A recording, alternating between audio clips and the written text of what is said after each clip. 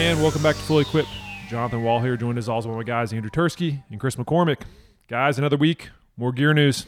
What's going on? A lot of topics today. Lots to get through. Yeah, Tursky's and I'm in Sin City. I'll say Tursky's joining us from Sin City.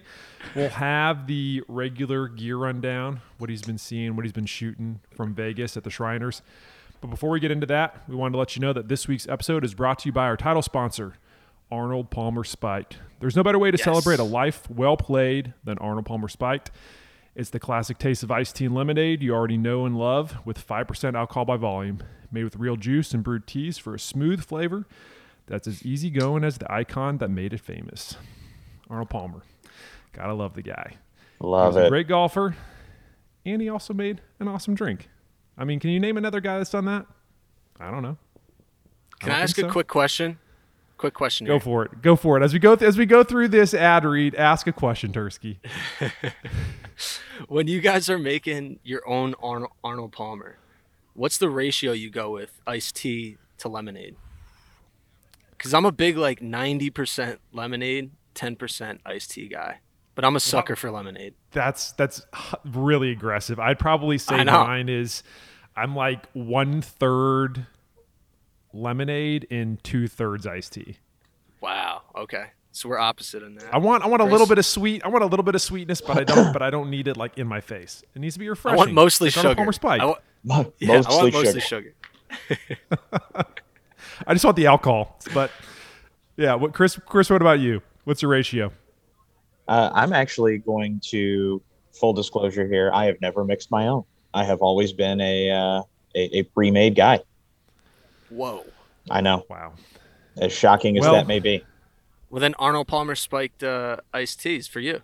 I was just about to say. It's the Arnold Palmer Spiked is for Chris. It's the perfect answer. The ratio is already figured out. I don't have to think about it. It's already done. Simplicity. Oh, 5% alcohol too. I was supposed to say you got enough alcohol there to make it for a fun afternoon. So if you want to learn more about Arnold Palmer Spiked, you can find it in stores. You can check it out on Drizzly and Instacart, or you can go to the website arnoldpalmerspiked.com/fully equipped if you want to learn more. 2021 Hornell Brewing Company, Memphis, Tennessee, malt beverage with natural flavor. As always, celebrate responsibly. And with that, Tursky, there's a place where you need to celebrate responsibly, but most people don't. You're in Vegas this week at the Shriners. It's a nice little transition right there. What's been going on? What have you been seeing? That is a nice little transition, but yeah, it's that Vegas, was good. baby. That was good. But we're 30 minutes off the strip, so it's not really Vegas. I haven't been on the strip. I've just been hanging out Summerlin. Not quite the same. I haven't been going to Wolfgang Puck for dinner. I've been going to Panera, so it doesn't hit exactly the same. But you weren't on a club bender last night, then roll into the golf course at 7 a.m. straight from the club. No, I mean I do like that lifestyle, but it was more like dealing with Wi-Fi until 2 a.m. trying to get stories out. About that. We're not going to talk about that. But yesterday was a very fun day. I'll talk about the afternoon first before we get into the gear changes. I did get to spend some time at the Nellis U.S. Air Force Base. Ooh. So that's a little tease for the interview. So there's someone in the field on a sponsor's exemption that was a U.S. Air Force graduate and played in the U.S. Open, made the cut in the U.S. Open, and he's in the field this week. Super nice kid. I guess I'll say his name now. His name's Kyle Westmoreland. And he was showing me some TrackMan numbers. I'm not going to spoil it, but this kid hits it hard. And he also called Bryson out a little bit. So that's my tease for the interview. So we'll get into that. A little head-to-head on the driving range, maybe? I'm not going to say anymore. You're going to have to listen to the interview. It was funny, though. It was great. He's super, super nice kid.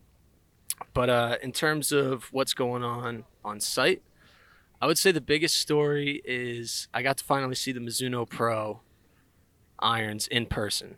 The 221s that Justin Rose put in play at the Open Championship. Keith Mitchell had a full set in his bag. So I got to see those from Address. And What's his set say, composition for those irons? Didn't he have a long iron in play as well, but that wasn't a 221?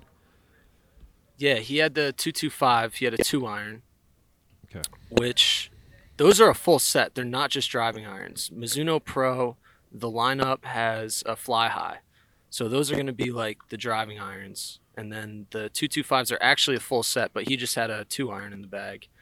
And I think he went pitching wedge to 4-iron. Otherwise, I don't think he had a 3-iron in the bag. I didn't think he did either. He put him in play last week at Sanderson, but yeah, I mean they're brand new. I know a couple of guys have them in the bag now. But those 221s have serious bag appeal. Like they got that shiny chrome that just hits the light right. And I asked him, like why he switched. And he was like, well, they launched lower. I really like the shapes from Address. I don't know if you saw the photos from Address, but he said he really liked the shapes and that they're soft. And then he clarified. He said, no, like scary soft. So we're talking about super soft feel on these irons. I thought the top line was maybe like a little bit thicker than I thought they were going to be. What did you think about that? I thought they looked pretty similar to what we've seen from Mizuno in the blade category. So just to clarify, the 221 is a traditional muscle black blade. I mean, it's tough to kind of tell, Tursky, but how thick is that muscle pad? It looks like it's a little bit more pronounced than previous versions. Yeah, I would say it's pretty thick.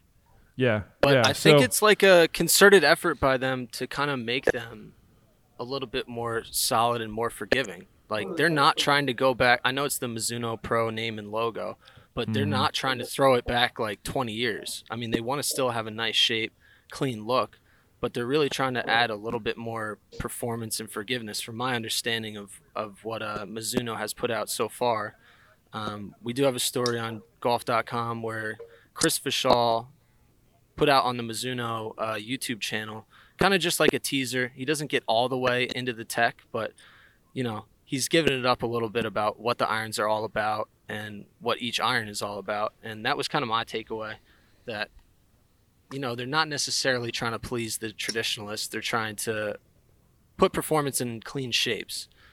And then Rory Sabatini had a full set of the 223s, which are more of like a cavity back look. And he was just saying how forgiving they are. Basically, he was like, Rory's got that dry sense of humor. He's like, listen, man, if I can hit these, anyone can hit these. So they look pretty clean from the top, though. I mean, they don't look too dissimilar in top line or shape to the 221s. You know what I love about these irons is that the Mizuno Pro, the script on the toe, is like a total throwback to I would say they're probably the cult classic when it comes to Mizuno irons, the Mizuno Pro, the TN87, Tommy Nakajima's. Yep. It's the same scripting, and it's, again, not the same shaping, but definitely that script. When I saw it, I'm like, oh shoot, that's a little bit of a throwback. And for those that know the classic TN87s, you're gonna notice the similarities as well. But yeah, this is an interesting lineup, because I do agree with you, Tursky. There does look to be a little bit more beef in that muscle pad, maybe a little bit more speed. Again, muscle back guys aren't really looking for distance; they're looking for consistent carry numbers, and I think you're going to get that with these irons. I think that's where the 225 comes into play. I feel like that one to me is what we've seen from a lot of OEMs here recently, which is that blade profile, but with a little bit more tech built into it. Yeah. And again, Keith is using the Deuce in the 225, but I would think that if he's using it in his long iron, that those probably have a little bit more ball speed to them. And again, 223 is like you mentioned, it's a pretty traditional small cavity back iron. I think it's probably going to fit the larger population of golfers out there. If you're a lower single digit, or not single digit, but a lower maybe an 8, 9, 10 range, feels like that would probably be in your wheelhouse. But yeah, anytime Mizuno comes out with new irons, especially something with the Mizuno Pro name on it, something we haven't seen in a while in the States, you know that golfers are going to get excited, and I think kind of getting these in-hand photos, you get a pretty good idea of what you're going to be looking at if you go and get these at retail. And those 225s, I'm pretty sure, are hollow bodied. Those are kind of like so? the HMB. I think they're like the HMB replacements. I think he confirmed it in that video. I think they're hollow bodied. It's not super beefy, which I really like. I mean, if you look at that No, it's 225 on golf.com and the photos that Tursky took, and you can also find them on the Fully Equipped Instagram page. We're at Fully Equipped Golf. What I really like about if I'm just looking at this as a golfer, not as a gear guy. What I love about the profile of this iron is the top line seems to kind of blend in with that back muscle pad. You really don't see a lot of that beef on the backside, and to me, it's like that's for better players, especially that are looking for a little more ball speed on those long irons. That's what you want. I mean, I don't want like a really thick long iron. If I'm looking for something that's kind of going to blend in with my set, especially if I'm using 221s, that's what I want. I want that kind of a really like a smooth transition in the profiles. Not a lot of extra beef there, and they did a nice job kind of concealing the mass there on the back, in my opinion. Agreed. And I'm super sensitive to offset. I think we've talked about that many times in the past. Not too much at all. It's kind of like, this is the profile that I'm looking for when I look down at a club, really through the line. Like you said, the 225s aren't like off-putting. You don't see too much mass in the back, not a lot of offset. So definitely a lot of mixed set possibilities within this lineup. Yep. Yeah, there definitely is. What else you see? So I believe that Pat Perez is joining Team Armlock. It looks like he's going to an Armlock putter. I feel like this is one that you wouldn't really think of when you're thinking of guys that are going to switch into an Armlock. Not a chance. I wonder who got him on that. On the Armlock train. No, it's got to be some tour pro. Has to be. I know. And I asked him, I was like, when did you make this switch? He's like, basically yesterday. I was like, okay. He's like, Confident? What are you seeing? He's like, well, we'll see. We'll see what happens. That's one of those. He's going to a He's going to a sick mallet head with a LAGP shaft, which I have tested out. He's going with the Bryson. Well, Bryson goes with the blade head. Yeah, but I'm saying maybe he's Bryson got like the winged mallet. Maybe Bryson. Oh yeah, it could have been Bryson. Absolutely could have been Bryson. Yep. Possibility there. So that'll be interesting. I mean, he didn't really give me much more information than that, but I do have photos of him. I'm going to put those up on Fully Equipped Golf on Instagram. Another plug for the Insta. Let's go. And then there's another putter switch that I believe is being made, or at least considered. This was news to me. I haven't seen him personally, but it looks like Ricky Fowler might be at least considering switching into a Cobra putter. J-Wall, you got any background info on that one before I? Yeah, well, I mean, he was testing. Get some pictures of it. Yeah, he was testing a Cobra King Vintage Sport 45. That King line, the Vintage is one of them. They were, traditional shapes in the vintage products, and again trying to utilize some of this tech, the Parmatech that they were working with. Was it Dell? HP. I was like one of the computer companies. Thank you. Working with HP, so they are able to come up with these pretty unique shapes, and this one's pretty traditional in my eyes. I mean, it looks a lot like an Answer style putter. I mean, it's pretty similar to like the Newport 2 style shaping. I wouldn't imagine Ricky. I mean, he has used some different shapes here in the past. I know he used a winged Scotty Cameron putter at one point, but he's been a pretty much a traditionalist in the past, so not a huge surprise. He still had the Scotty Cameron Newport 2 in there, so I'm sure it'll be a game time decision. But yeah, interesting to see him with a Cobra putter, because that's one club that he really has never gotten into with the Cobra products, but I know they're making a bigger push now.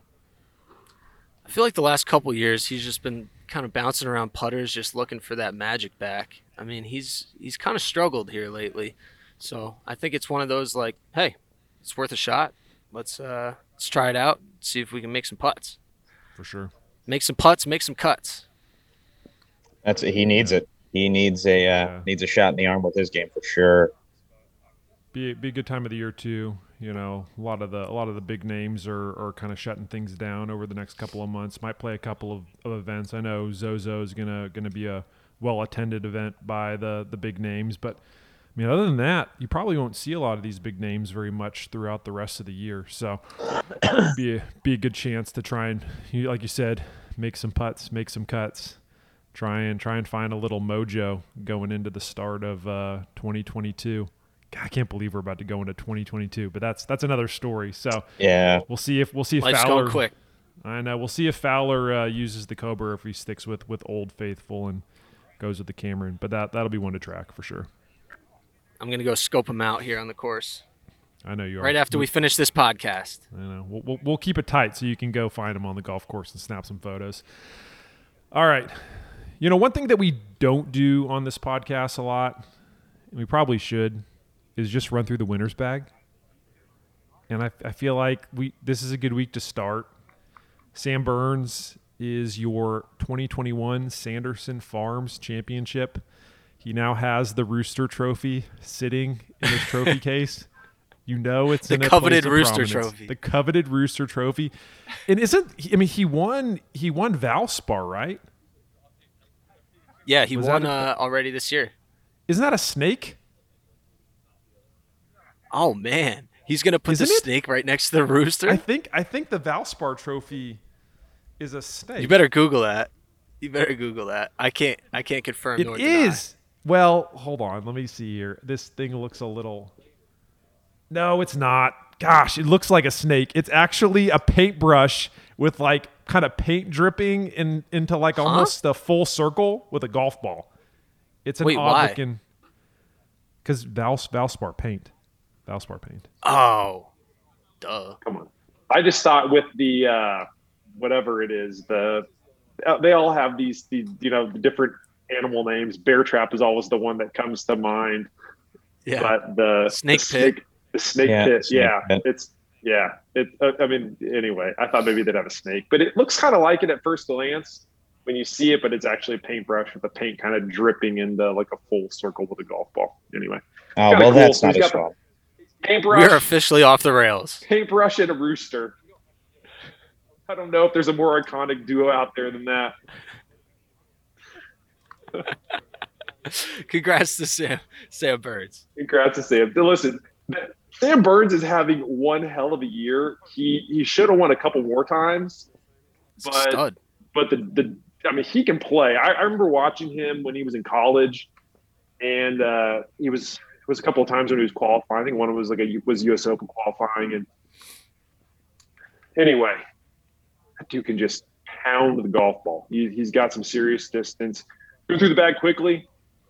He's got a Callaway Epic Speed 10.5 degree driver with a Fujikura Ventus Blue 7X shaft.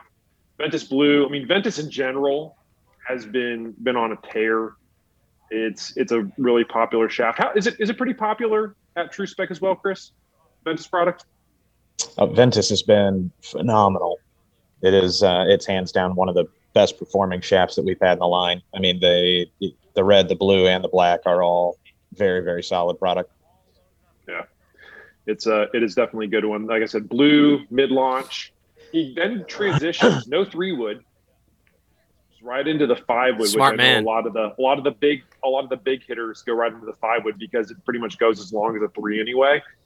And he has a Callaway Maverick Sub-Zero, 17 degrees with a Fujikura Ventus Black. Now the black is the lower launching Ventus product. This is in an 8X Flex. And, you think about a lot of the tour pros nowadays are wanting those high launch fairway woods. He's trying to get that lower launching product. Maybe he wants it to perform more like a 3-wood. I don't know, Chris. I mean, what if you saw a build like that? What's kind of would you kind of think the same thing? I would assume, yeah, you're on the same thought process that I would be. That would be kind of his objective with that type of build.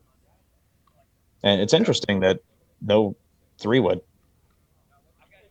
Well, it's basically a 3-wood. It's 17-degree 17 with a 5-wood, black. right? So it's turned down, and then he's got a super stiff shaft in there. Yeah. So Right. it's probably coming out of the Launch, low same spin. window as a lot of the 3-woods that he tried. Yeah. That's my guess. It's yeah. And I think you're probably right, Tercy, because he goes from the 5-wood into a Callaway Apex hybrid with a Fujikura Atmos Blue hybrid 8X shaft at 23 degrees. And then from there, he's straight into Callaway Apex TCB irons.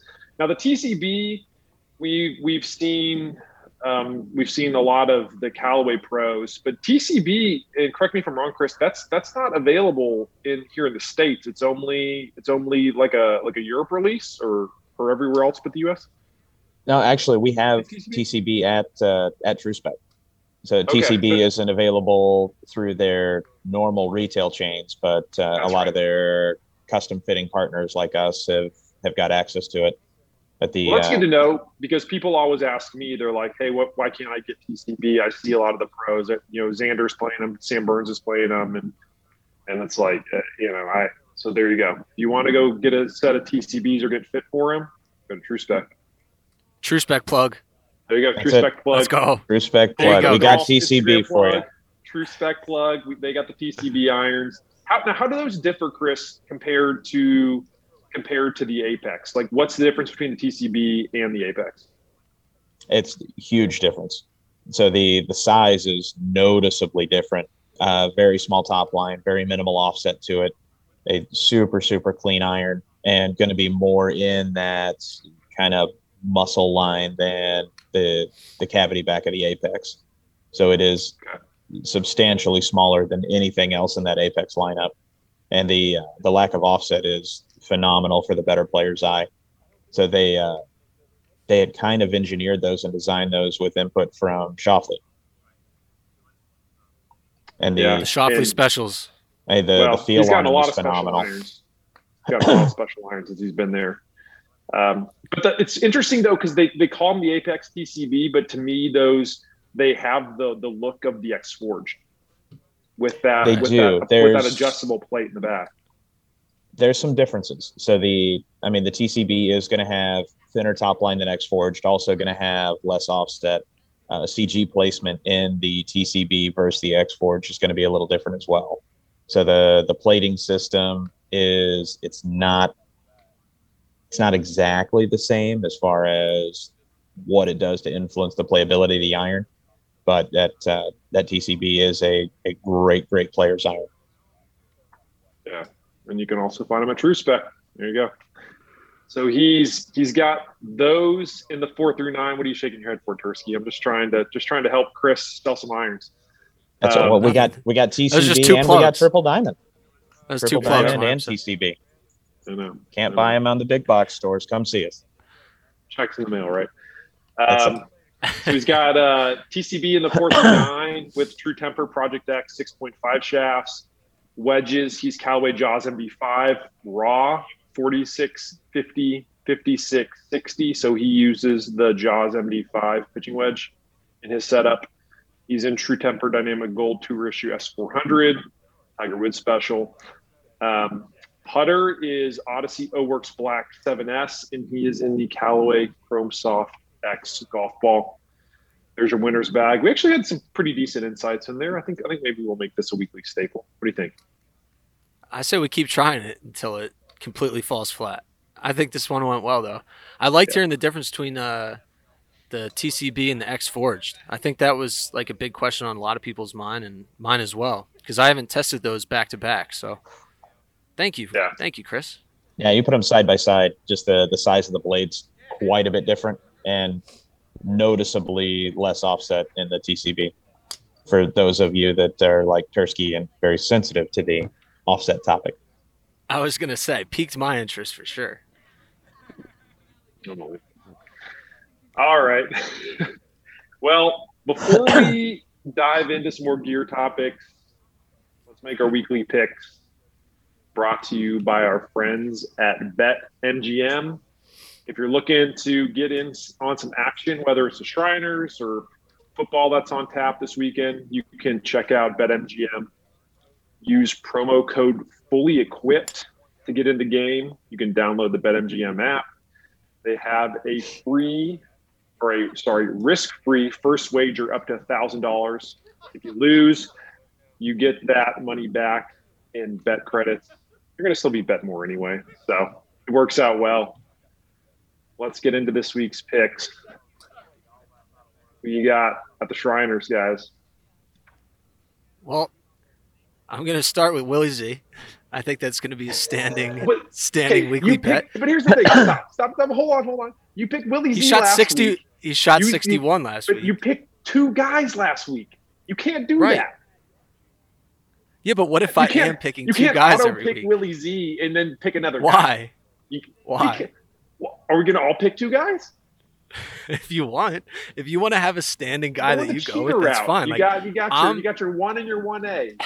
You got your 1 and main chick 1A. and side chick.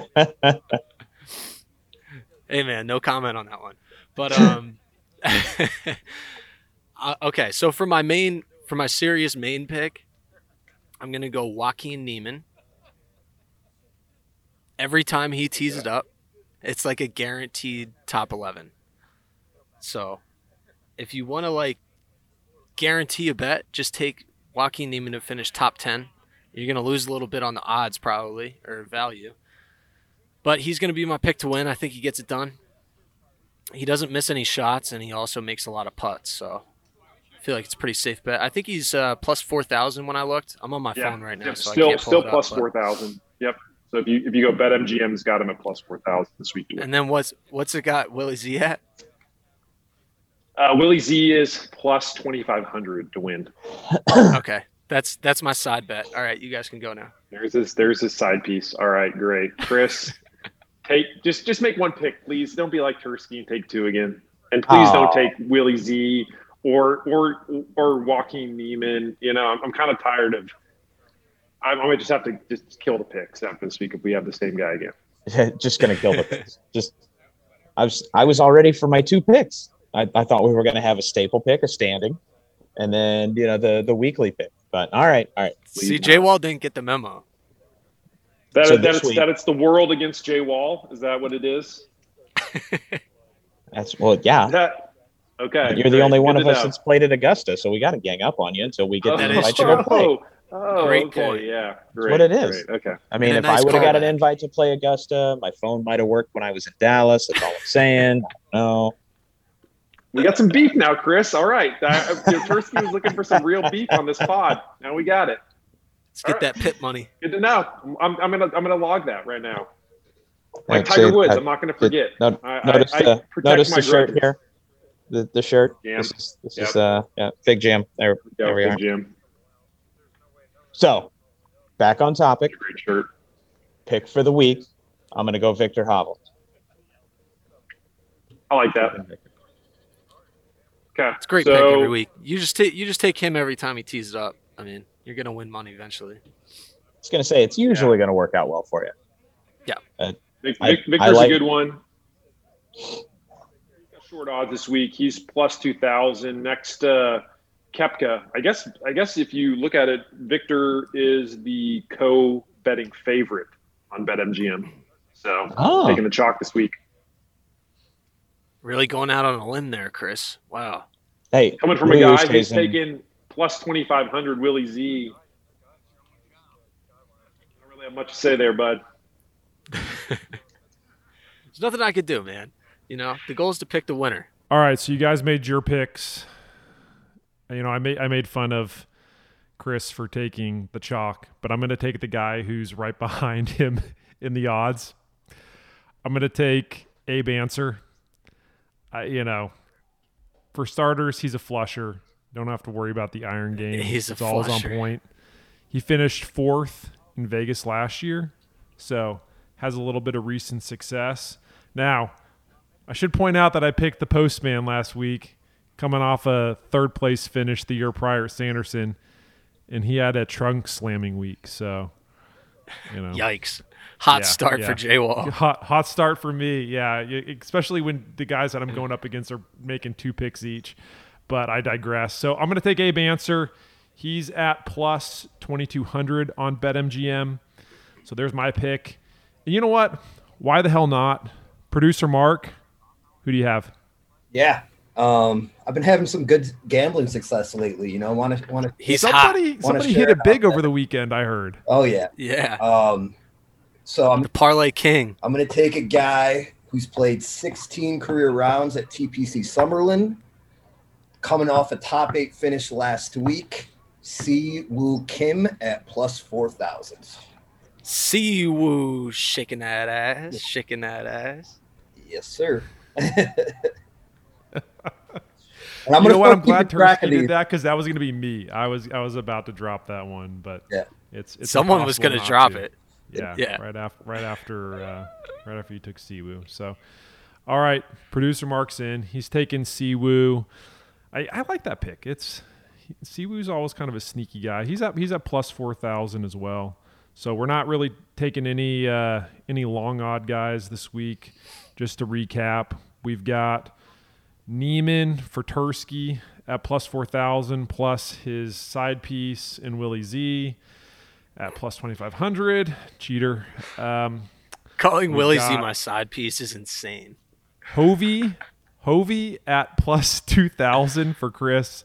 I'm taking Abe Answer at plus 2,200. Producer Mark, Siwoo shaking that ass at plus 4,000. So those are our picks. As always, check out BetMGM. Download the app. Enter bonus code fully equipped. Get your free bets. I mean, it's a risk-free wager. I mean, you should definitely sign up. Use fully equipped. And with that, my favorite part, this offer is only available to new customers. Like I mentioned, it's paid and free bets. Visit betmgm.com for terms and conditions. 21 years of age or older to wager. Arizona, Colorado, Indiana, Iowa, Michigan, New Jersey, Nevada, Pennsylvania, Tennessee, Virginia, Washington, D.C., West Virginia, or Wyoming only. Excludes Michigan disassociated persons. Would love to know what that is. Please gamble responsibly. Gambling problem? Call 1-800-NEXT-STEP in Arizona, 1-800-522-4700 in Colorado, Nevada, Virginia, Washington, D.C., and Wyoming. 1-800-270-7117 for confidential help in Michigan, 1-800-GAMBLER, New Jersey, Pennsylvania, and West Virginia, and 1-800-BETS-OFF in Iowa. In Tennessee, call or text the red line at 1-800-889-9789. In Indiana, call 1-800-9-WITH-IT. Promotional offer not available in Nevada. There we go. One take J-Wall. Nailed it. That's right. Yeah, this has not been a very good one-take J-Wall week. I've really struggled with these. Yeah, I know. All right, so we got through that. We made our picks. We're in Tursky. You're in Vegas. Something big happened in Vegas last week. Something big that I don't think people really realize kind of the ramifications that it could have on golf going forward. Bryson had himself one hell of a week at the long drive. Did you guys tune in at all? I mean, it wasn't on television. You had to watch it streaming. Did you tune in, though? I was basically tuning into James Colgan's tweets about it. He was covering it really well. Big Game James did an awesome job last week. Let me just say that. He took some great photos. He gets the name Big Game James because the kid can write. He's great on camera. I'm a huge James Colgan fan. And last week kind of solidified it for me. He did one hell of a job covering Bryson from the long drive. Yeah, James' stock went up, and I think Bryson's stock went up too. I think the public perception is kind of switching this last couple weeks. I think he did a great job at the Ryder Cup. I agree. He really brought the energy at the Ryder Cup. He played well. He kind of silenced a lot of haters that were I think people were a little bit nervous about him doing like the long drive training and then trying to also play the Ryder Cup. You know, there was a little backlash there, but played well at the Ryder Cup, got the win, and then he shocked the world, finishing top 8 in the long drive. Very, very impressive from him. Hats off. Yeah. I mean, not much you can hate on there. No, you He can't. shined the There light was a lot of bright on haterade. long drive in general. A lot of haterade flowing, and I have to say, I do feel bad because I feel like some of that haterade came from a story that I wrote leading up to the Ryder Cup. I had a chance to talk to Bryson at East Lake, and I was just kind of curious, like, how are you balancing Ryder Cup duties and long drive? And he talked about a trip that he had made going into the FedEx Cup playoffs to North Carolina, and we discussed that in depth if you want to go back and hear kind of about Bryson gleaning insights from guys that had been in the long drive industry for 2 decades plus. But the general consensus from everybody that read the story was like, oh my gosh, I can't believe this guy is doing 2-a-days, speed training 2-a-days, while he's got a Ryder Cup coming up next week, and he's still planning on doing 2-a-days the week of the Ryder Cup. He's nuts. Like, he's gonna totally sabotage Team USA's chances. That was basically the gist of it. People were not happy that Bryson was, and he wasn't prioritizing it, as he was just preparing for both. And I mean, he has a great week at the Ryder Cup. I think a lot of people loved the energy that he brought that week. He was a lot of fun, drove greens, was out there like driver, like raised like a triumphant swordsman. I mean, it was cool to see. And you know, he goes from that and then has one hell of a week at the long drive. I think Bryson's stock, I agree with you, Tursky. His stock is way up. I think a lot of people have changed their mind on Bryson. Yeah, I kind of gauge it based on, like, you know, just buddies who are sports fans in the group chat, just like the way they kind of talk about it. And I feel like they've done a little 180 on him too. You know, it's just like, man, it's kind of undeniable right now that Bryson's just a superstar in golf, and I think he's doing great things for the sport and the sport of long drive. Like, that has to be great for that tour. You know, there's got to be a lot more eyeballs, a lot more money is going to be coming in. I think a lot more guys are going to be interested in getting involved with it too. I know Luke Kurtinen, he's big on getting that into the Olympics, which I don't think's outside the realm of possibility. That would be pretty cool to see in there. So, Chris, what do you think? Now that Bryson's had a very successful run in long drive, do you think we see any other current tour pros give it a shot next year? Current tour pros? Ooh. Yeah. I want Wilco in there. I want him in there bad. I think he could have a serious impact on the leaderboard. I think there's some tour pros that have an extra gear or two that they just don't use that might have an opportunity to be competitive, but to see guys that actually compete in both, man, I don't know. It was great to see Bryson. Like you guys said, I think it was a shot in the arm for long drive for sure. You know, it was good to see Kyle Berkshire defend his title and put up another W. That guy is just an absolute machine. And I mean, with Jamie Sadlowski leaving long drive and starting to play more professional golf, and now Bryson kind of going the other way, it just creates a buzz. I mean, like Tursky said, in my circle of friends and just talking to guys around the shop, you know, there was a lot of conversation about long drive and more eyes on that event than there normally would have been, just to see Bryson compete and see how he would do. And I don't think it's anything but positive to have him in there and kind of mixing it up with those guys. Absolutely. Yeah, I agree. I think we do. I think we see somebody else next year. I would hope that Bryson would make a return to long drive and do it again next year, but I think somebody else will follow him. I don't know if it's going to be Wilco, but I just have a feeling. Who's your pick? I mean, it's a great way for exposure, and I think there's only positives that can come out of it. I think probably a lot of Bryson's peers were thinking, you know, oh man, this could be a mixed bag for him. And at the end of the day, I think he comes out smelling like roses. So I don't know. Maybe somebody else gives it a shot. Listen, if the Pip coin stays around, I definitely think that's good. Why not? Get yourself out there. Get yourself in the long drive.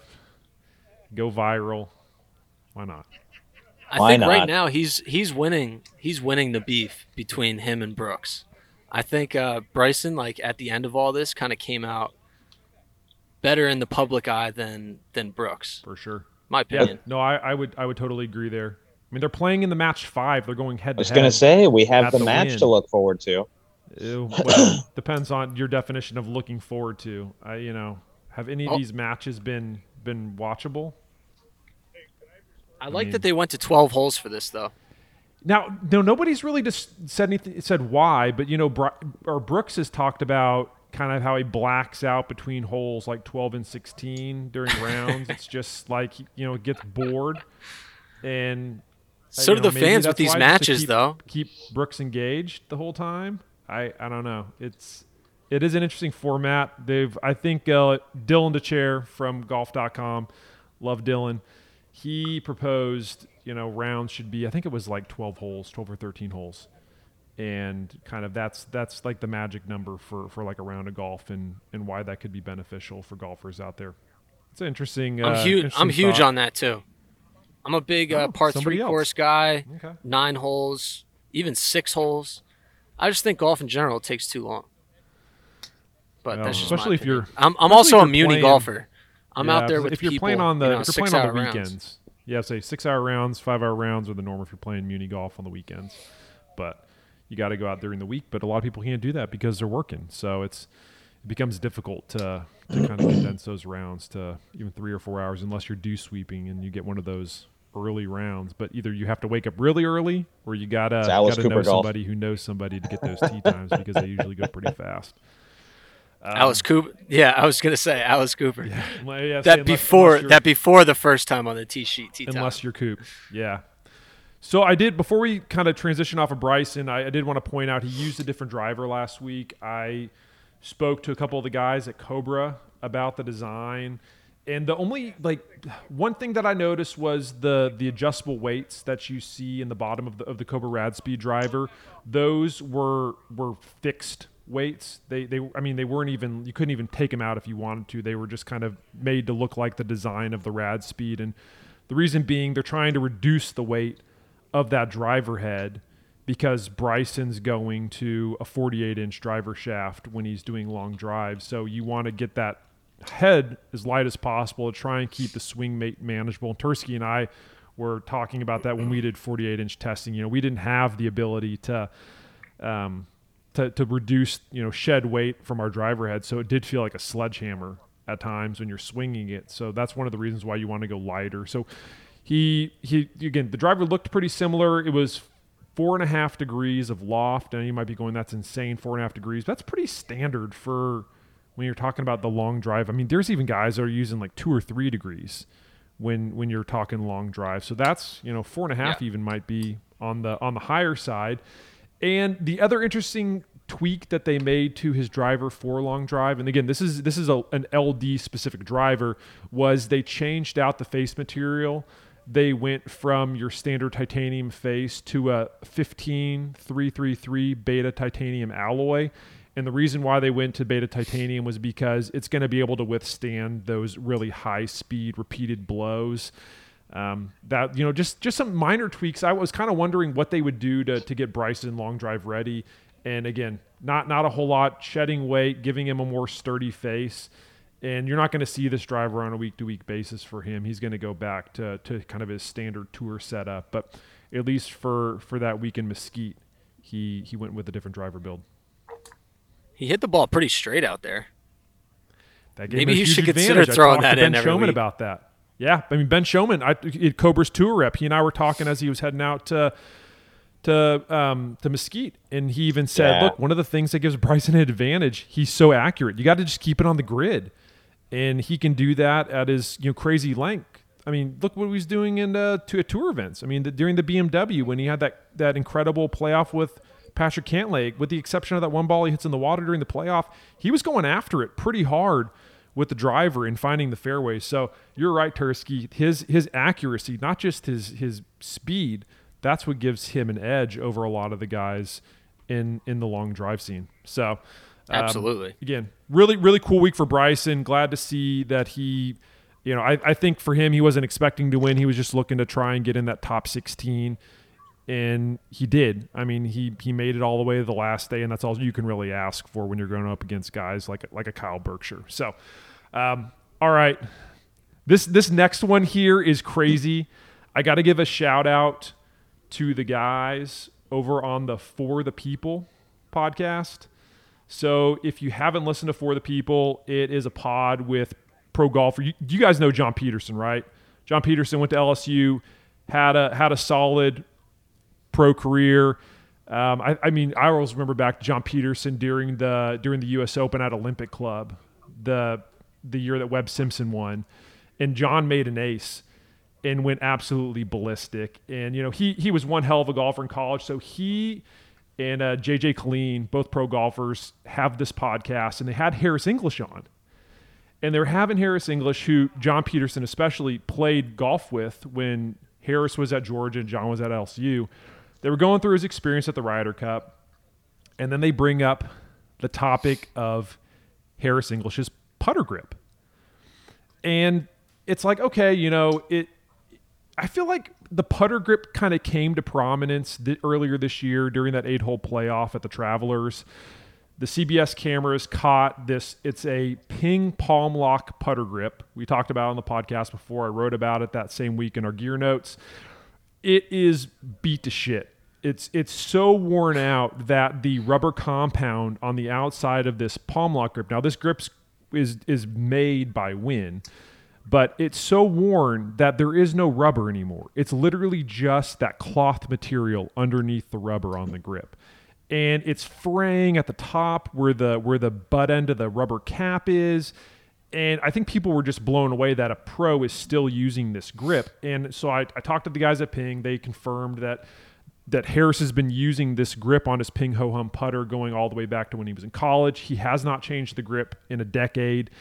So that's kind of the table setter for this, because they ask him about it because it's been a decently hot topic in the gear space.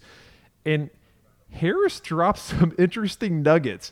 Oh, by the way, he makes it through the first 2 days of the Ryder Cup with his putter, and then he's strolling into the clubhouse at Whistling Straits on Sunday, about to face Lee Westwood, and he gets a phone call from Steve Stricker. And this is straight from the podcast on the For the People pod. He tells them, he said, Stricker calls and says, "Hey, Harry, I've got some bad news. We've got the head rules official here, and he wants to take a look at your putter grip." And I'm like, shit. That's straight from Harris. So apparently, and again, I'm trying to get some confirmation here from the PGA of America, just to kind of see what's going on, and I'll tell you why in a second.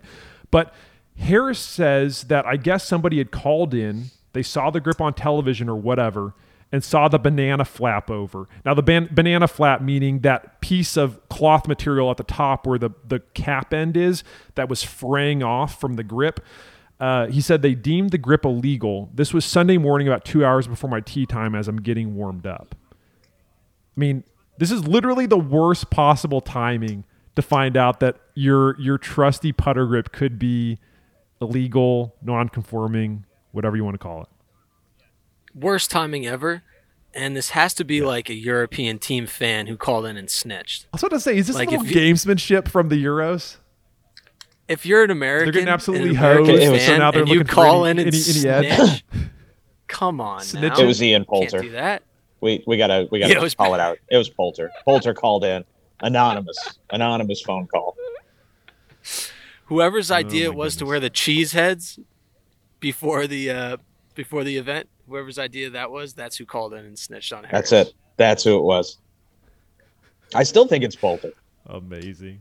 But I don't see the problem with even if like the leather's falling off. I mean, there's no competitive advantage there. It doesn't affect the way the club plays. So I agree with you here, but here's something interesting. So in the USGA rules, it states that over time the face and the grip of a club in particular may become worn through normal use, but a grip that becomes so worn that it becomes molded for the hands, or grooves on an iron that make the club non-conforming, like those are issues here. So, and this goes back to, I didn't really hear the story, but somebody reached out to me on Instagram.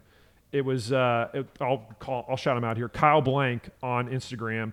And he says that he actually had heard, he thought he had read it somewhere or saw it on the telecast, that it was due to the wear marks on the grip providing guidance to where the hands were placed and kind of the pressure, that basically consistent pressure on the grip. So it sort of was like molded to where his hands needed to go. Now it seems like a massive stretch, because he's been using this grip for a decade now, that just out of nowhere they're going to now say, "Hey bud, your grip is non-conforming." So, but like I don't get that though, because you can use reminder grips. Like you can have a vertical strip down. You can also wrap a grip with tape. Like, Yeah, but I think it's just the fact that it's like so worn that it's like his hands could basically be molded to the grip from using it for so long. That it, I mean, understand. again, I know don't agree. You can't with use it. like a training aid grip. So Correct. Yeah, and I don't necessarily agree with this, and I also kind of question how this happened. If it really was somebody calling in, as Harris says, it's important to note that the USGA put rules in place banning armchair golf rules officials in 2018. So how is this a thing? If they're not supposed to be taking phone calls, like did they get a hot tip from somebody? It feels like an inside job to me, like something's going on. But again, Harris is now in the position where he has to figure this out. He's got to do something with the grip because he has a conference call with a couple of USGA guys and a Ryder Cup official who say, "Hey man, listen, we've talked and we've confirmed your grip is now non-conforming. You got to figure this out." Now, here's where it gets interesting though, because you would think, all right, he's going to have to yank the grip off, but instead, Vice Captain Davis Love. And this is the funny part. Harris says that Davis, the savvy deer hunter and knifesman, he gets an X-Acto knife and he cuts off the part of the grip that they're deeming to be the non-conforming piece. And Harris says that they gauzed it so it would be flush with the other cloth part. He, being Davis, gets it done in a few minutes. He hands it off to the official for the Ryder Cup, who then gives it to another rules official, who then goes over and hands it to Padraig Harrington, who okays it. So Padraig had to okay the grip, and then it's okay to play. So potential disaster averted. Harris lost his match against Lee Westwood. He admitted after that the grip's probably going to have to be replaced sometime in the not-too-distant future. But there you go. There's a story that you didn't even hear about. We didn't even hear about until it was revealed by Harris himself that he was playing with a non-conforming grip. And he's been playing with it for a while. I mean, how long has it been non-conforming? Nobody knows. But that's it right there. Again, that's the big The Ryder question. Cup has a whole lot of eyeballs, and that's why the grip became a big story during the tournament, or during the matches, I should say.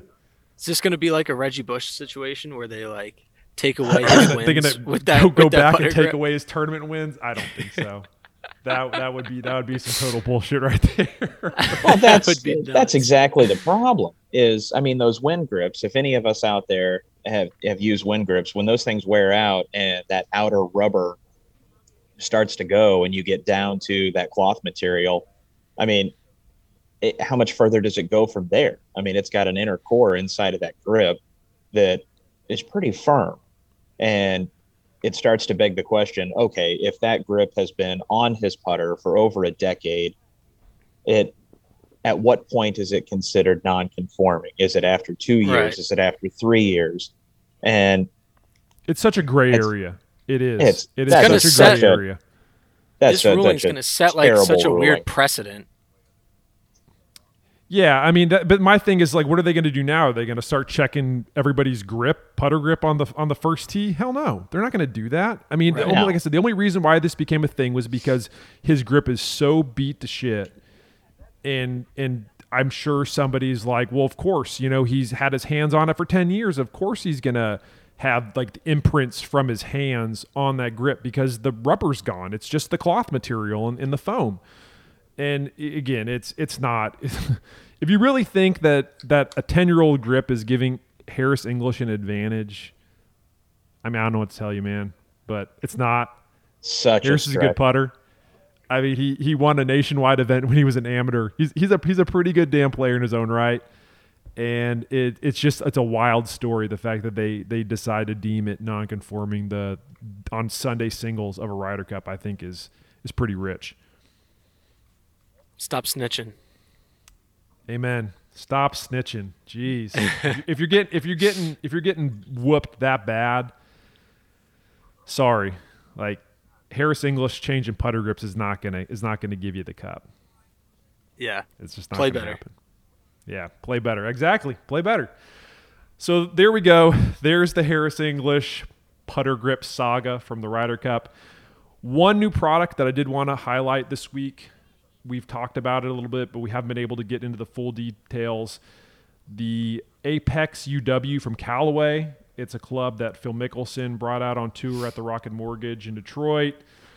We saw it in the bag of Graham McDowell, which was an interesting one.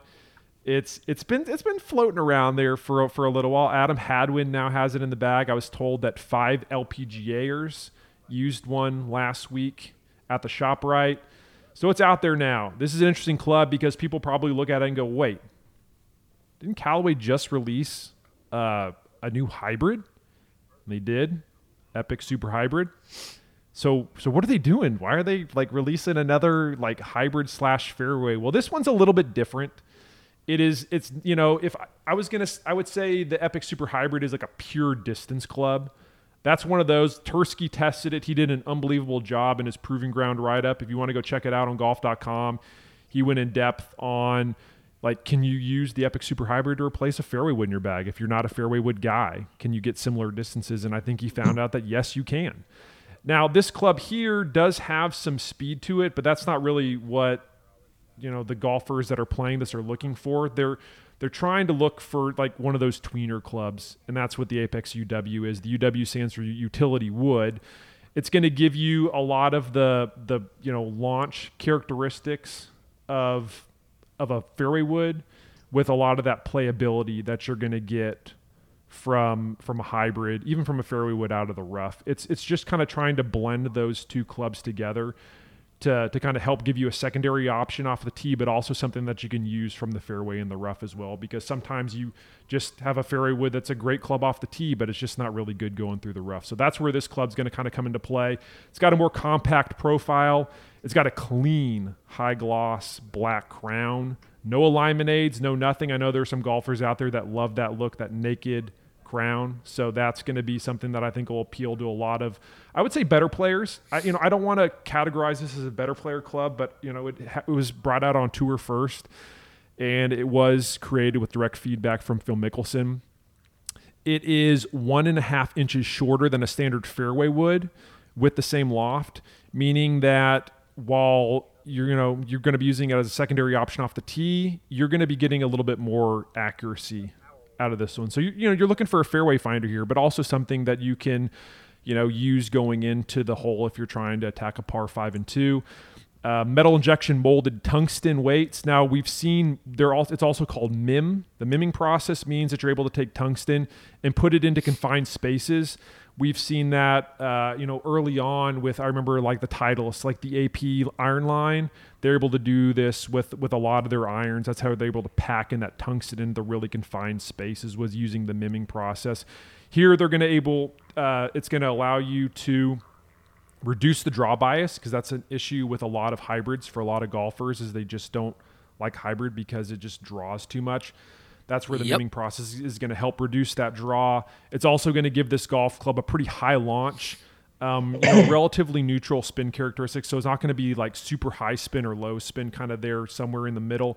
And Callaway also mentioned that mimming the tungsten in this head helped produce a 17% tighter downrange dispersion during testing. Now that'll be really good off the tee, but I also think it's really good if you want another option to use trying to attack a par 5. If you've got something that's a bit more accurate, it's never a bad thing. So, this will be an interesting club. Again, I don't think you're going to see a ton of these in the retail marketplace, just simply because you're going to have some guys probably going Epic Super Hybrid, some going Apex UW, but I do think it fits a necessary need for a lot of those better golfers that have been kind of looking for, again, a fairway finder off the tee, secondary option, but also something that they can use from the turf and also from the rough. I'm going to take it to the Proving Ground. Let's see what this thing's got. Super hybrid. Oh, of course, super hybrid versus the Apex UW. Let's put an end to it. I got something for you, Tursky. It's righty, right? It is righty. Is it righty? So I'll ship it to you. Thank you, sir. We can get that going. Report back. Yeah. So and I should also point out that this club is only available in 17, 19, and 21 degrees. So it's not going to be for the golfers that are looking for, maybe like a 5-iron replacement. Probably not that golf club for you. But if you're looking for like a 3-iron replacement, this could be a really good option. $300.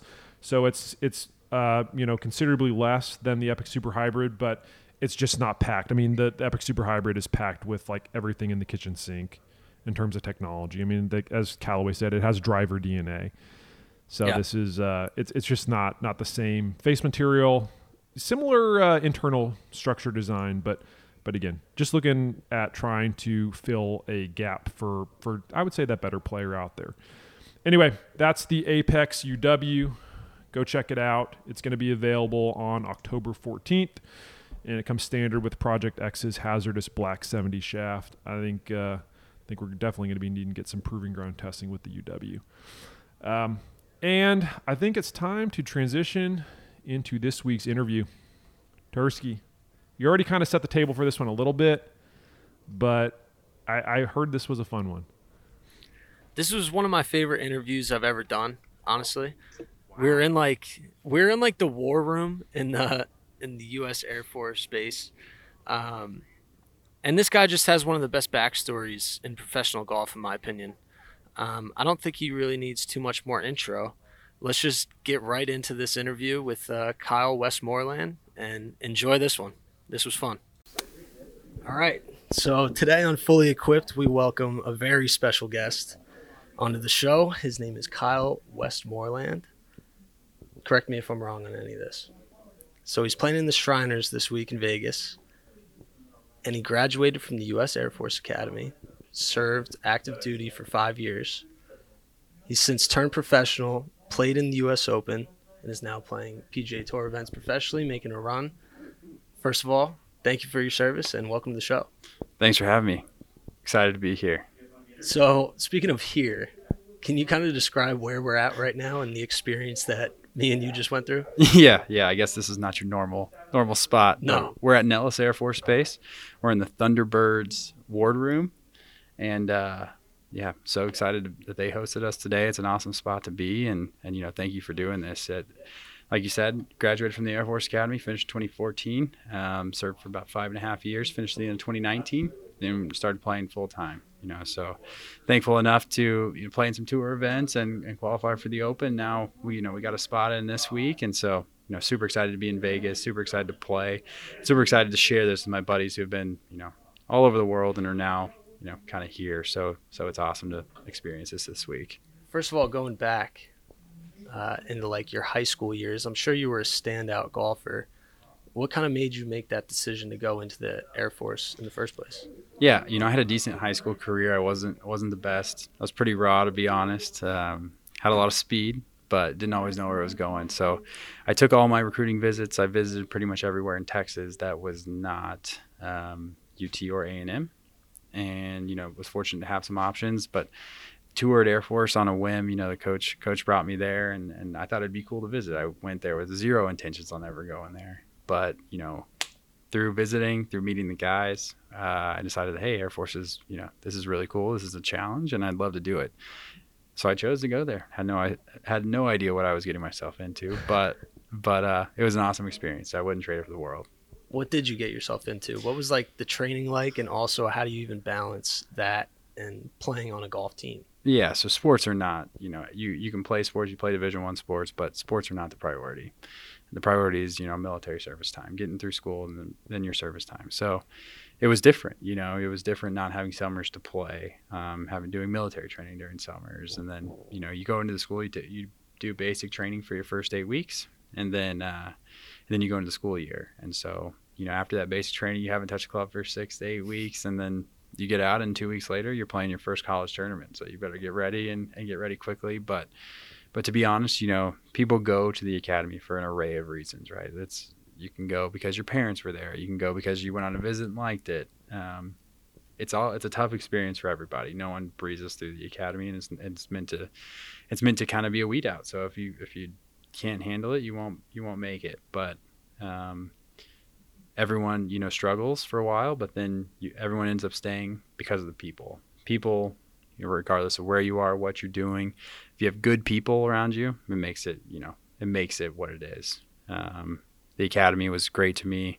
I love it. I hated it as a freshman, all the military training and stuff, but I stayed because of my buddies, and my buddies are, they're awesome. They're out, flying fighters, working in the Air Force, different military branches, and it's been awesome. It's been awesome to see what they do. And I think I'm the least impressive of all my buddies, but I just chase a golf ball around, try to add small numbers.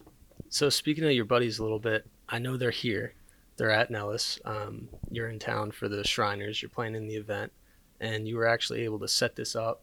And your buddies are currently active on duty, and you were playing on the golf team at Air Force with them. Can you kind of talk about that?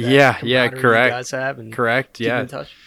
Yeah. So we, all the guys from when I was a freshman to when, through my senior year, even after us, we all keep in touch. We're super close. You go through the highs and lows together, and 3 of those guys are here this week. One of them flies the F-35, one of them flies the F-16, and the other one's a Thunderbird pilot. So Thunderbird number 6. So, it's an awesome time to get to come here and see these guys. Playing on a team with them, super special. We made bonds that last a lifetime, whether, they're in Italy or Korea or overseas.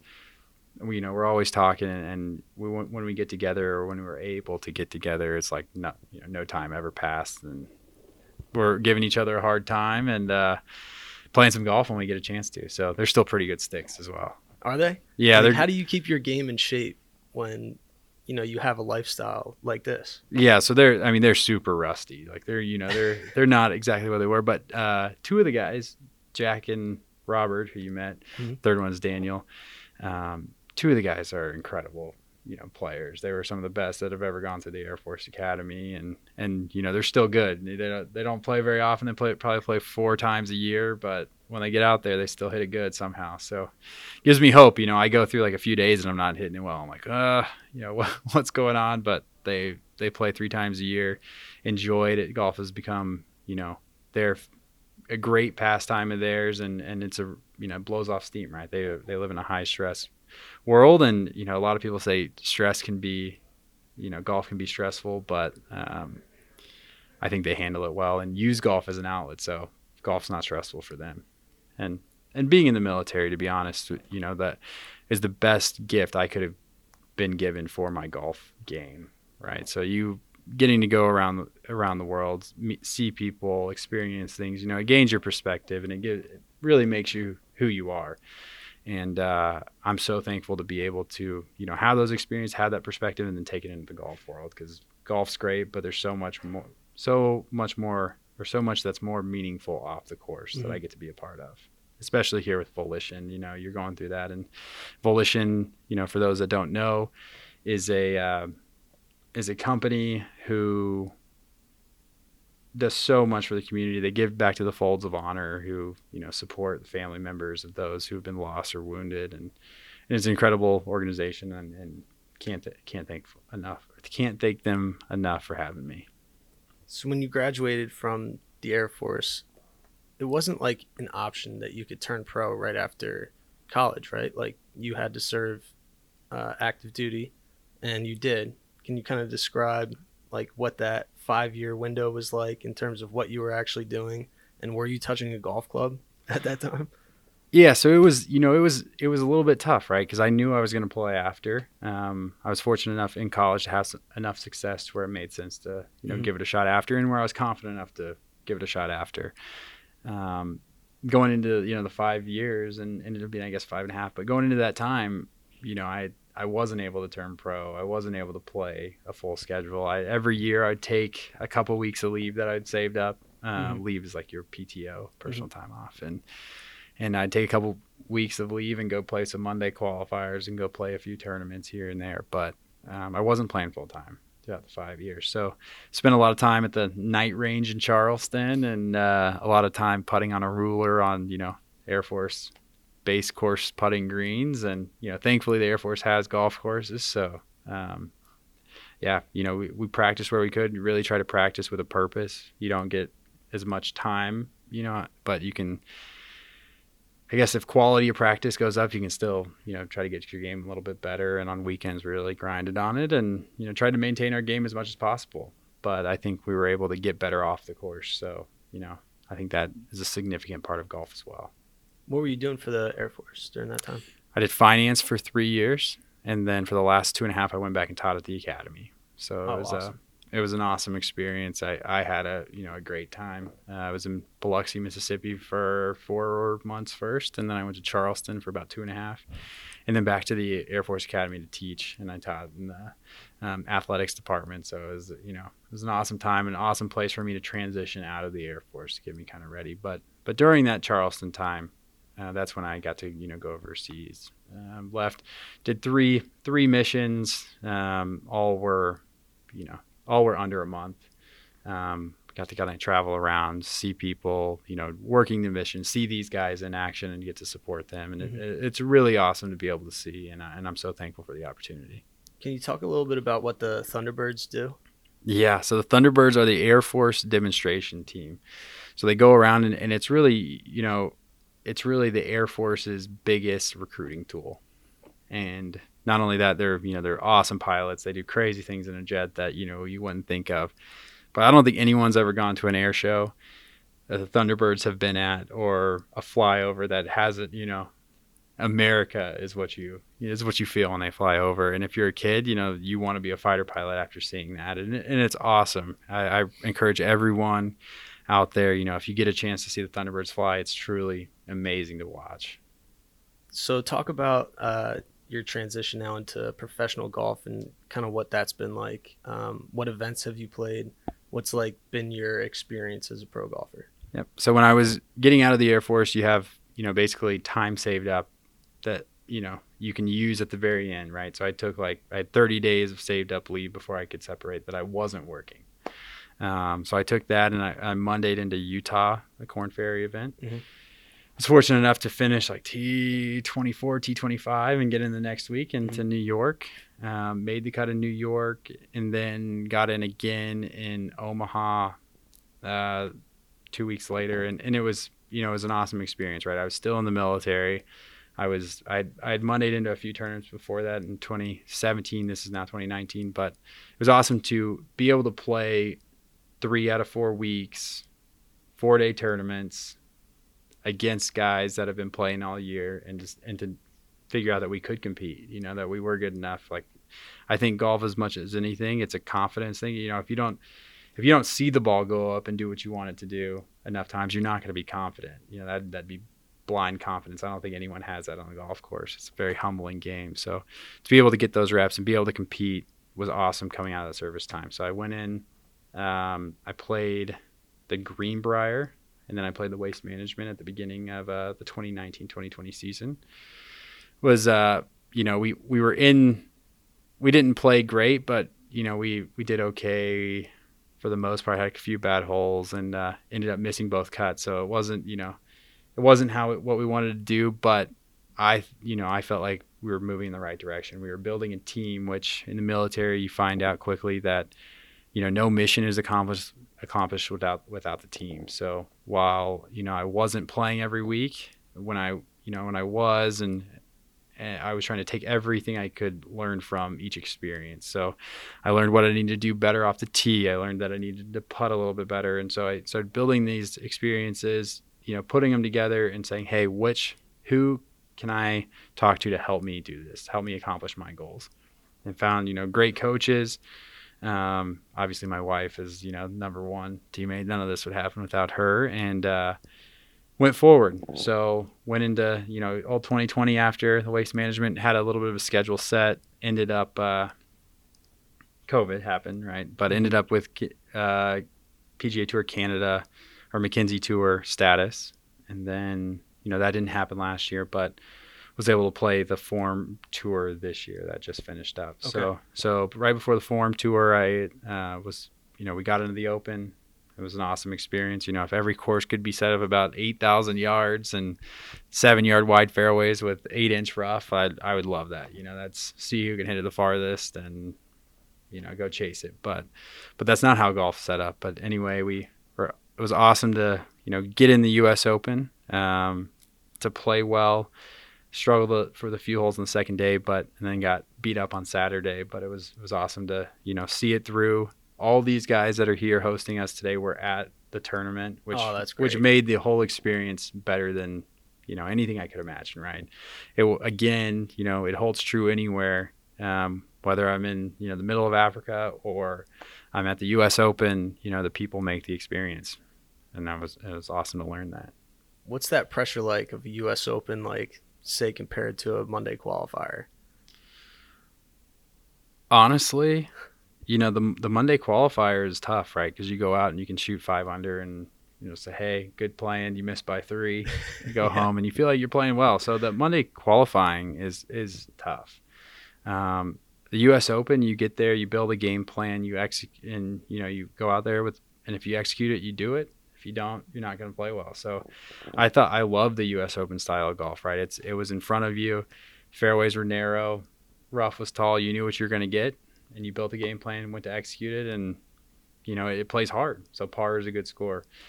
Monday qualifiers are, you know, if you're making pars, you're getting lapped. So there's a little bit of a pressure there, but, you know, we being, you know, my team, it's very military to say, like, you don't talk about that, you know, it sounds pretty arrogant, but nothing can happen without multiple people. Wife, Asian, if you have one, coaches. So that's why I'm saying we.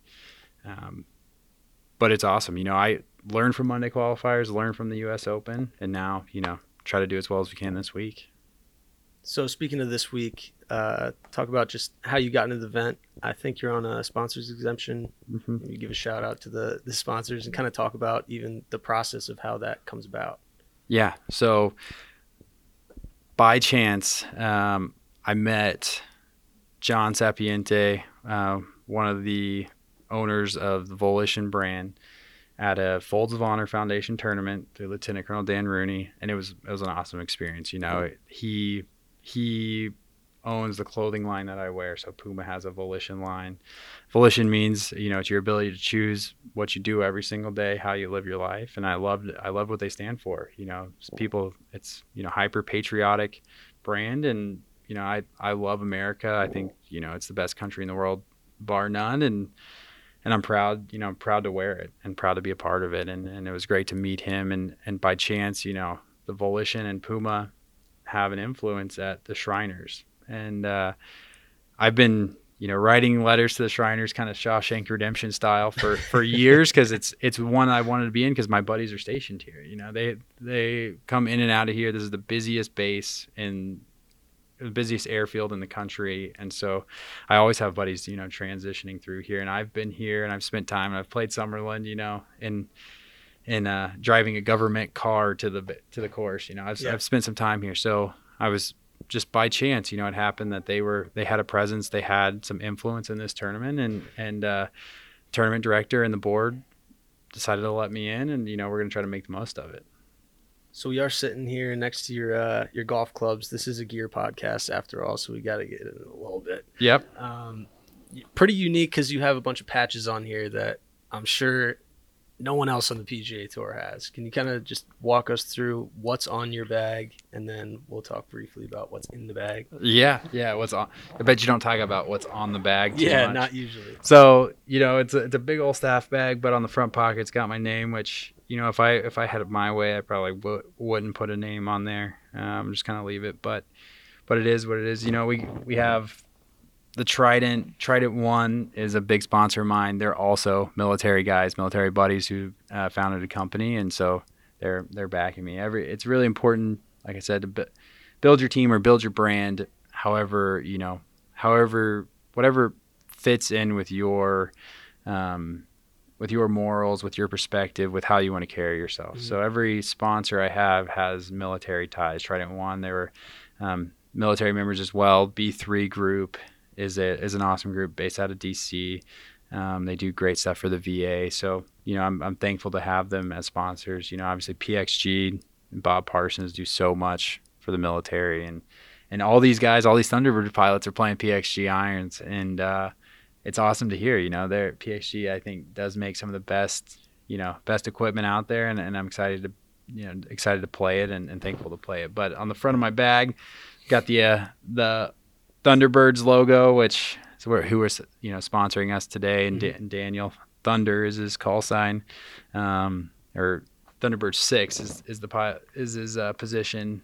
His logo's on there. Then the Aggressors patch, which is the 64th Aggressor Squadron out here at Nellis Air Force Base, which was Jack or Sticks is his call sign, and so he hosted us. And then the 422 Test Squadron is another patch on there, and that's Robert or Dog. It's his call sign that was here with us, and it's just awesome to be able to carry their patches with us this week, and you know, it's all a team. As much as it is an individual game, individual sport, a team helps you get there and helps you live life. So this is a great team. We got the Volition, we got our Volition patch on there as well. So gonna represent to the best of our ability, and you know, we're so excited to be here. Now let's talk about the golf clubs a little bit. Sweet. I see a lot of PXG. Obviously, you're sponsored by PXG. Yeah. You know, what do you got? Are you a gearhead? Would you say that you're a No, tester? I'm not a big tester, so I don't change clubs hardly ever. I've had 3 sets of the same irons, the 0311 STs. Yeah. I don't know if I'll ever switch, to be honest. You know, I like how they feel. I do tamper with the lofts, because I don't know if you know, but you know, I'm sure you do. All companies are kind of going towards, you know, pitching wedges now like 45 degrees, which is crazy to me, right? And I have some distance. You know, we hit it a good bit, so I try to keep my wedges, my low irons, wedges, very close together. So I actually play the old lofts in my irons, which not many people do, and I don't spin the ball a ton either, so it helps me, right? So I play a flat 60 degree wedge. I play a flat 56 degree wedge, and my wedges are all the Sugar Daddy 0311s. Mm-hmm. So it's got a little bit of like kind of, you know, more weight in the toe, kind of higher MOI, and it's awesome. But I play a 60, a 56, and a 52. And then my pitching wedge, where instead of being like 45 degrees, is 47. So it's not the original 48, but it's 47. And then I bump down by, I think I go 47, and then 42 for the 9 iron, and then 38 for the 8 iron, and then I go 33 for the 7 iron. So I got a little bit of a gap there. You know your lofts. I mean, you're not. Oh yeah. You're not a gearhead. You know, I don't. It's not that I'm not a gearhead.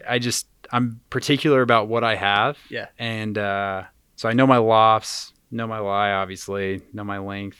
I play 5 wraps under my right hand and 3 under my left. Okay. With a standard Tour Velvet grip, so I kind of take the taper out without playing the +4 grip.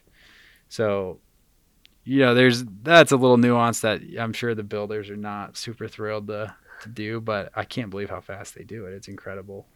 I play a 1 iron, so that's probably something not many people play. So it's talking. A 0311. Yeah, bring this thing. Yeah, it's an 0311X. Oh yeah, it's got the 1 on there. Yep, it's got the good old 1 on there. It's I mean, if we're being honest, it's really a 2 iron, but I thought the 1 looked a lot better. Oh, you're a liar. So it's it's awesome. The 1 does look clean on there. The 1 looks good. How far do you hit that? Yeah, so it's gonna fly like 265 here. So I go any combination of a 3 iron, 4 iron, or 4 iron, 3 iron, 2 iron, 3 wood. So there's some days I won't play with a 3 wood. Some courses I won't play with a 3 wood. There's some courses I won't play with a 1 iron, and sometimes I don't play with the 3 iron. Sometimes I don't play the 4 iron. You know, I'll mix and match just, you know, however best fits the course. So that's just a course-dependent decision. You play a couple practice rounds, get a feel for what you're going to hit off the tee. Exactly. You're going to hit into greens and see if you need a 3 wood. Exactly. If I need a 3 wood, which I would say 90% of the time I do use a 3 wood, but the real decider most of the time is between the 2 iron and the 2 iron and the 3 iron. So the 3 wood I use a ton off the tee. Mm-hmm. You know, it seems like how courses are built. You know, if you hit it over 305 yards, a lot of times it starts to neck. So the 3 wood gets worn out. It's probably my most worn club in the bag, and I'm playing a Callaway Epic Flash. Old Epic Flash in there. Yeah, okay. This thing is beat too. I could see the face on it. I mean, you fit it a couple times. Yeah, I'd like for if this thing never broke, I'd play it forever. You know, it's incredible. It's probably my best strokes gained club in the bag. I love it. So I hit it off the tee a ton. It's a great club. Play with all the hazardous. So Project X, True Temper, play all of their shafts. So it's awesome. I play the hazardous black and the 3-wood, and the driver is it's got a new shaft in it that is I think it's got coming. the RDX smoke. Okay. Yeah, I think it's a pretty new shaft. They're kind of debuting it, but it's You got it's the pretty Epic awesome. Max LS. Okay. Yeah. Looks like you were messing around with the lofts on there. You got some Sharpie. Yeah, marker on so the bottom. yeah, I love when Dean there's Sharpie. Dean Teckel, he's the one that Sharpies it. He's an Yeah, awesome guy, and yeah, we're gonna hit it hard this week. What you're a TrackMan guy, right? I am, yeah. So do you get like pretty deep into the numbers? Do you like? You know, most of the time when I'm on TrackMan, I'm really focusing on, you know, swing path, face angle, kind of that path to face relation, or face to path, and so, you know, I play cut, so I like, in a perfect world, of like 2 degrees left on the path and 1 degree left on the face, and just hit a nice little, you know, kind of pull cut, and that's what I like to do. And are you asking like numbers like speed wise and stuff? No, that was a great answer. I wanted to hear kind of what numbers you were focused on. It does sound like you know your numbers pretty well. Yeah. Obviously, we need to know your ball speed. Yeah. So It's like the "What's your ball speed?" question you got to ask everybody. I'm gonna pull up a picture that, you know, they were testing the shafts and they screenshotted it. So this was our testing yesterday. What the, you know, kind of optimized. Oh man, these are some serious numbers. 194.8 ball speed, 132.6 club speed, 340 carry, 13.5 launch angle, 25 hundo spin rate. These are some nice numbers. Yeah, you know, and as long as we're, you know, hitting it in the fairway, I love to push it out there as far as we can. Is that you topping it out? Yeah, like, well, is that you swinging? No, that's like how no. much more do you I leave play in the I tank? play with kind of 3 different driver swings. So I got one that ball speed goes to about 155. It flies about 250 and rolls out to like 280. It doesn't have enough spin or loft to leave the fairway, right? Mm-hmm. So, and especially in desert golf, if it's playing firm, you can hit that out there, it'll go forever. So I play that, and that's it. I'll hit that interchangeably with a 2-iron. Mm-hmm. So it basically goes the same distance, but I, you know, pretty much never going to miss the face with the driver, and it's good. Second is a kind of like we call it like cruising speed, and it's just a very controlled cut, and I play that about, you know, 185 to 88. And then we have like a full swing, which I don't take a full swing. I don't know if you've seen my actual swing, but it's you know, it's not a full backswing, right? So we have a full swing which goes to about 195, and then if we're you know, trying to long drive it for whatever reason, we can get it up to about 206. But I don't ever, you know, that's Bryson's speed. Yeah. Well, it used to be a lot faster than Bryson, but that's not that is not. Yep, that's not a thing anymore. That's a thing of the past. So I'm no longer that. I'll let him hit it 30 past me, but but it's good. I won't hit a ball 206 unless I'm trying to, you know, take a picture of number to send to Bryson or something like that. So I would say 195. Probably there might be a hole out there that we're gonna try to do it, but we'll sit at the 185 to 188 this week, and try to hit some fairways, make some birdies. It's nice to like have a cruise swing that goes 185. You know. Yeah. Well, nice to have in the tank. To be fair, I've got some pounds on people, right? Like, you know, I'm big dude, 230 pounds, so I should be able to get a little bit behind it. But it's awesome, you know. All those guys out here, all the fighter pilots, Sticks, Thunder, Dog, they all hit it. You know, they're all 180s ball speed. You saw them; they're big guys. So in college, you had to keep up, right? You didn't want to be the shortest one out there. So it's cool. Your off-course training regimens are a little bit different than most golfers, I feel like, too. Yeah, especially, I mean, they definitely used to be, right? And during the military times, got big into Olympic lifting, snatch and clean and jerk only. And so basically all power from the floor up, right? Mm-hmm. So just like golf, you can be strong, but technique is what, technique is what carries you. If you're slow, if you can't jump, you're not going to hit the ball far. That's just how it works. So I did a lot of speed training, did a lot of mobility and kind of durability training, right? So if you're not mobile, it's hard to really, stay healthy in golf, which for me, it's crazy to see Bryson doing what he's doing and staying healthy. He's figured something out and he works his tail off. So, so much, so many props to him, regardless of, what you think about the guy. He's one of the hardest working guys out there. Mm-hmm. So got to have a lot of respect for it. Got to respect it, man. Yeah. Just finished top 8 in the long drive tour. Yeah. I don't know if you've ever tried to hit a long drive driver, but the shafts are crazy. Like they're super flexible. I honestly felt like I was going to hit myself in the back of the net, so that's not for me, but I respect, Bryson doing that. And, you got to give it to him. I don't know what's going on behind the scenes, like business wise, but he made that sport this year, right? Mm-hmm. There was I don't know, someone said 50,000 or 42,000 people or something like that tuning in to see a long drive competition, which I don't know if that's ever happened in the past live. And give it to him.